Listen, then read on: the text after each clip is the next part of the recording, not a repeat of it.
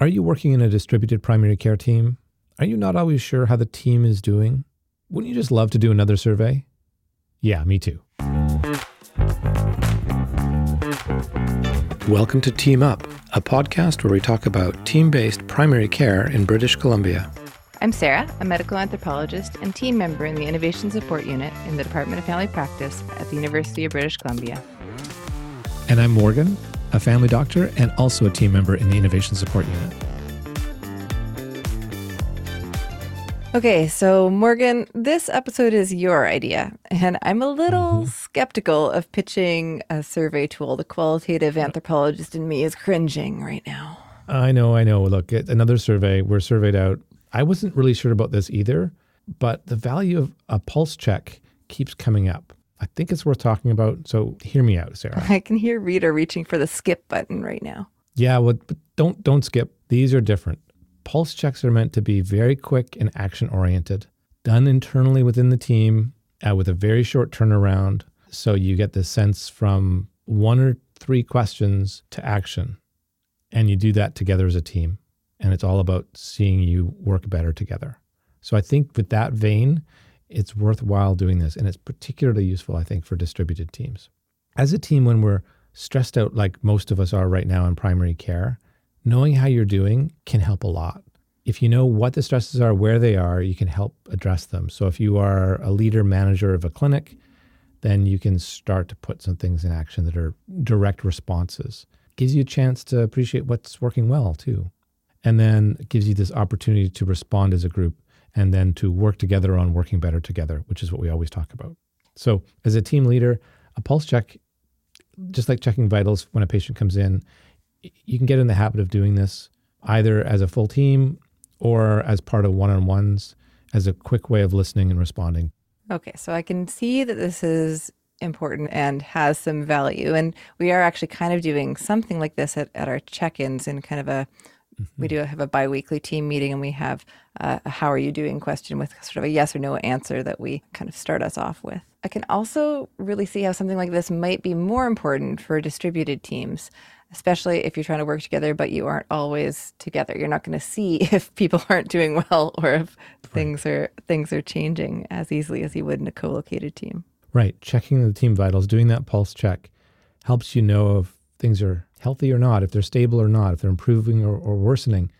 And you see somebody sort of shuffle in late at the clinic and they're not really responding the way that, you get that sense that things are not going so well for that person, or the reverse, right? Somebody bounces in and everything's good.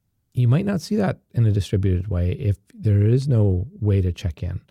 And so this gives that opportunity in a distributed team to check in and help adapt. Okay, I'm skeptically interested now. So what are some of the features of pulse check surveys? I love the idea of them being a pulse check because they are very much like doing some vitals. So they're quick. It's not a full-blown hour-long survey. They're very fast. Instead of doing them once a year, you're doing them frequently. They're frequent enough and they're action-focused so that you can move some of the suggestions forward. And then only check the things that you need to scan to make sure things are working. You don't do a lot more than that. So you can really focus on specific areas that need support then. That's right. Questions you might ask are going to vary depending on where the team is and which team you're in. Okay, so I'm almost won over, but I still have some practical questions. I'll get you there. Don't worry.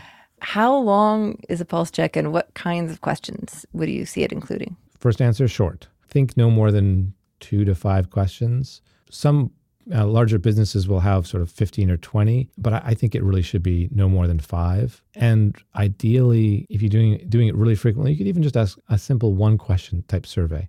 Pick questions that are action-oriented. So it's not something that you're going to say, what do you see is going to change in 10 years? But for clinical teams, you want to have some action-oriented questions. Like, how's your personal energy? How's the team working together? How do you feel about the care we're delivering? And then have some open-ended types of questions to get some specific feedback as well. And now, what about survey fatigue? Oh, I don't believe that survey fatigue exists. Just like the ROUSs in Princess Bride? You mean the rodents of unusual size? Okay, so yes, survey fatigue is a thing. I feel it. I get a survey in my inbox. It's really hard for me to be motivated. It's a little more motivated when I know the person. But survey fatigue is really felt when I think there's no action follow-up that I can feel tangibly. So if you're really clear with the group that this is something that's happening and you're going to follow up with action, then I think that survey fatigue is much smaller. Totally right. I'm much more likely to fill out a survey if I feel like it has value to me. Now, I've been thinking about sort of how we use these sort of quick check-in questions, and that's in front of a whole group and could lead to some anxiety, I would imagine. Mm-hmm. I'm wondering if these kind of pulse checks can be anonymous. Yeah, they certainly can be.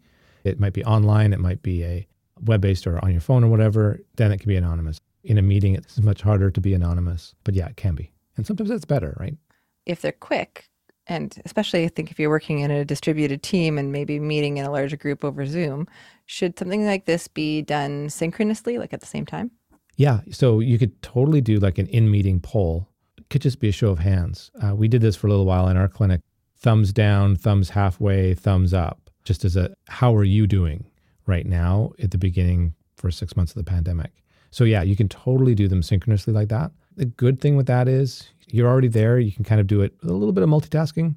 So when you're doing it in a meeting, you're generally going to get a better response, but it does exclude people who are not present or can't access the tool if it's a virtual tool. So you have to be aware that that can be a bit of a barrier. The advantages of the asynchronous survey, I think conversely, you can be a bit more inclusive, make sure everybody who's not attending or not working that day has access to it and can respond. It does take time, even if it's short. It's like it's another action as opposed to a thing I just did in the meeting. And I think that time is a bit of a barrier.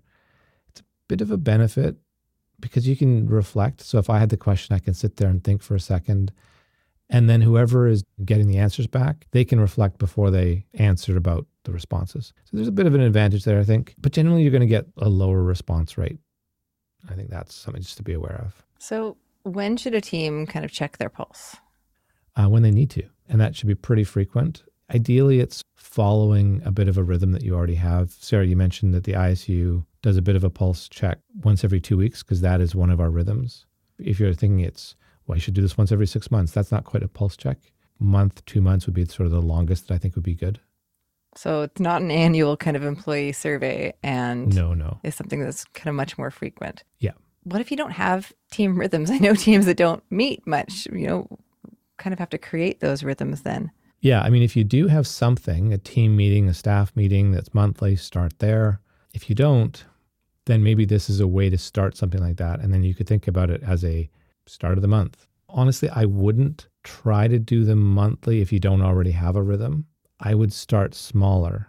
Because I think if you start with something, it's very easy to get it to be a big thing.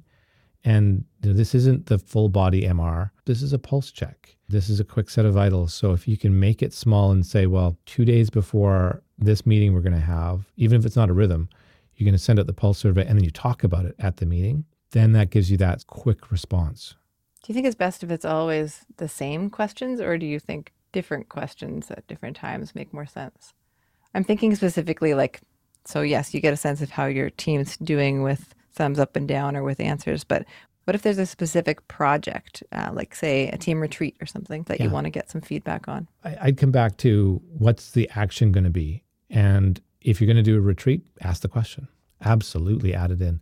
Now you could say, okay, well, there are these 2 or 3 questions that are consistent. And then that way you can do a little bit of trending and see, okay, well, these 2 weeks are getting a little bit better. That's great. Or, this month people are more stressed. And then add that other one in. Especially if it's something fun and people are engaged with about a retreat and you ask, give me 2 ideas for food or whatever that might be. So I think you keep some for consistency and then add 1 or 2 if you're going to be doing something that's going to be action. Great. So let's say that I'm 1 over now. I want to do a pulse check with my team. Mm-hmm. How would I go about doing that? I would start with deciding that you're going to do it as a group. And I think that's kind of the first step to get buy-in, right? Rather than just sending something out. If you send out an email, it's like, how are you doing? On a scale of 1 to 5. You haven't done this in the 17 years I've been working here. I feel a little bit unsure of why I have to fill this out now. So talk about it. I would say 4 things to think about in that first conversation. So what's the purpose? Why are we doing this? you get buy-in, but also it helps you get focused. So maybe it's targeted at the retreat idea. Well, I'm going to do a series of these little surveys to see how we're doing, and I'm going to ask some questions about that. Or it's going to be focused on a particular aspect of care delivery that we want to see how it's working over time. So find that purpose, get buy-in that way. Then talk about poll versus survey. So is it going to be in our meetings if we have them? Or is it going to be something that I'm going to email out to people? Confirm timing. If I ask you 3 questions every Monday, is that too frequent? Should we do it every other Monday? When should I share it back? If you're leading this, you want to know that. So then you sort of have that rhythm established. And then define the role. Who runs the survey? Who's presenting it back? Maybe that's split between 2 people. And of course it can rotate. So Sarah, maybe, I'm going to be the person who picks the questions for the next 3 months, and then somebody else can jump in after that. And actually rotating that picking of the questions, that's kind of cool. I like that idea of I'm going to ask 3 questions and then it's going to go to somebody else who's going to ask 3 questions. Yeah. And that's a nice way to bring the team members together, and it will highlight my personal areas of interest a little bit more. Then the next team member will put their spin on it as well. And you and Anne made some examples that people can steal when we think about pulse checks. Yeah. So shout out to the ISU and to Anne in particular who helped with this. We've put up some templates inside of Google Forms that people can borrow and steal. They're free. All the links will be down below in the show notes. And then you can just copy them as a template into your own Google Drive and then share them out. These give you a couple example questions. Makes it nice and easy for you to try them out if you want to do them as a survey. There are also different kind of quick team effectiveness surveys out there that can work really well. Those are validated. They're generally longer, at least 10 questions or so, but those can also be useful. So what if you think the team isn't going to do it? Right. So I wouldn't start with a long survey. I wouldn't even start with a survey, Sarah. I would do the simplest in-meeting poll that I could have. It could be just one question that you think you're going to get that's meaningful to the group, that you'll get an answer to that you can then act on. And as a team lead or a manager, if you respond to their answers, you get buy-in for the next question. Right. So if the team's not going to do it, you just ask a question and then you start saying, well, remember how that worked last week? I'm going to ask you a follow-up question to that. And now I'm going to do it as a quick survey. And then you're off to the races. Don't jump on a big one. I think that action piece is particularly important, I would imagine, at the beginning. If you're just starting to implement a team pulse check, like make sure that those first couple questions you ask are things that you actually can act on. I know we said they all should be things you can act on, but maybe set yourself up with some easy wins in the beginning. On a pulse check, 3 out of 4, 3 out of 5 questions should be very tangible, action-oriented questions. There may be a couple that are, how are you feeling? Thumbs up, thumbs down, smiley face, not smiley face. So those things are also important because then you can get that overall vitals of how the team is doing, but also add in your personal specific questions. I think that's where you get the buy-in. So I can see how this works really well if you have a team meeting or a staff meeting in person, if people come, but this is a little bit different again in distributed teams. Mm-hmm. If you have a meeting and if people come and you can get kind of thumbs up, thumbs down, but you can't bring in snacks because or maybe you're in person, maybe you're virtual. How does that work? So you're right. It is definitely harder. It's harder to do for a distributed team, but arguably it's more important because it is that way of then developing that sense of team through the actions and responses that we have as a group spoken about something, even if it's distributed through an electronic survey, and now there's a tangible action that each of us is feeling the benefit of. So I think that it's harder, but it's important.